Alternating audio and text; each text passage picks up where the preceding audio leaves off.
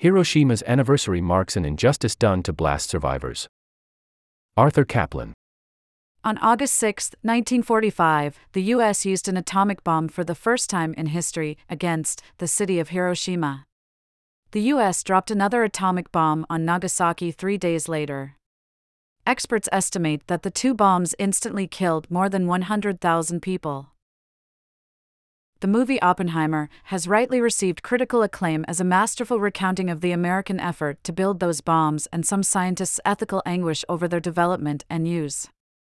The movie presents the witch hunt and dismissal of the project's scientific director, J. Robert Oppenheimer, in the vicious government war on science and culture during the Red Scare, moral panic, of the late 1940s and early 1950s.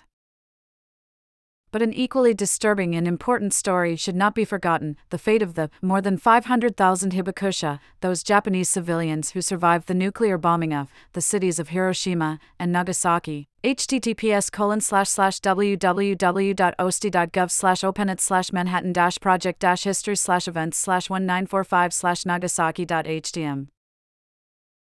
American leaders wanted information about the human cost of fighting what many thought was an inevitable nuclear war against the Soviet Union. Japanese survivors of nuclear bomb attacks were drafted for study with no informed consent and no discussion of the risks of radiation. Within 6 weeks of the bombings, U.S. and Japanese expert teams were in both cities studying the biological impact of radiation while saying nothing about their suppositions of its dangers. The survivors' enrollment began just as the victorious Allies concluded Nuremberg trials of Nazi doctors and scientists, which ended with convictions for atrocities including treating unwilling people as guinea pigs. On November 26, 1946, President Harry Truman authorized the National Academy of Sciences/National Research Council to establish the Atomic Bomb Casualty Commission, ABCC, to undertake long-range, continuing study of the biological and medical effects of the atomic bomb on man. The authorization noted that Japanese people who were exposed to radiation offered a unique opportunity for the study of the medical and biological effects of radiation, which is of utmost importance to the United States.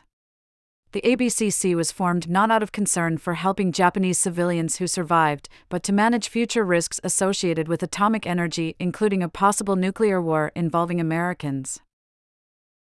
American researchers did not consider the physical damage caused by blowing up large Japanese cities to be of great importance. They were more interested in who survived, who died later, and how badly hurt others were post-detonation, in order to prepare a medical triage response for American cities. The longer-term effects of exposure to the radiation emitted by the bombs on fetuses in utero and future generations was also of deep concern. The ABCC moved, in 1947, under the aegis of the newly established Atomic Energy Commission, AEC, which succeeded Oppenheimer's Manhattan Project. The AEC, which was to develop and test bigger atomic bombs, wanted the ABCC to help ensure public support for possible nuclear war by showing that Hiroshima and Nagasaki had not created a generation of genetic monsters. https://www.tandiafonline.com/dois/full/10.1080/103719.2019.16548554. As M. Susan Lindy observed in her magisterial 1994 book on the survivors of these atomic attacks, Suffering Made Real, the Japanese deeply resented being studied following the bombings. Civilians felt both unjustly harmed by America and then exploited by us as research subjects. The ABCC offered them no help or benefits because to do so would be seen as an admission of American responsibility for the nightmare that the bombs had caused for so many Japanese survivors. Help for the victims was slow to arrive. In 1954, the crew members of a Japanese fishing boat, the Daigo Fukuryamaru Lucky Dragon No. 5, were exposed to radiation from an American hydrogen bomb test at Bikini Atoll in the Marshall Islands. In response to the attention created by this incident, more Japanese bomb survivors began requesting national support to cover the costs of their medical treatment, disabilities, and living expenses.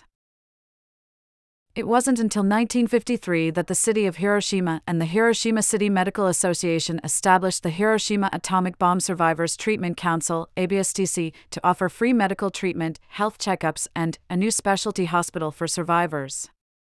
Japan finally enacted the A-bomb survivors' medical care law in 1957, more than a decade after the attacks, which enabled survivors to receive health examinations and medical care, although there were huge arguments over who would to be eligible. Those who survived Oppenheimer's bombs wound up providing, without real informed consent or treatment assistance, key data on blast injuries and radiation effects that proved useful for American military planning in the event of a nuclear war. Civilian casualties went many years with no systematic treatment since the research findings about radiation were kept secret.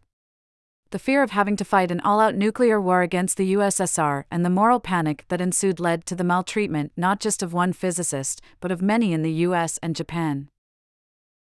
This is an opinion and analysis article, and the views expressed by the author or authors are not necessarily those of Scientific American. About the author, S.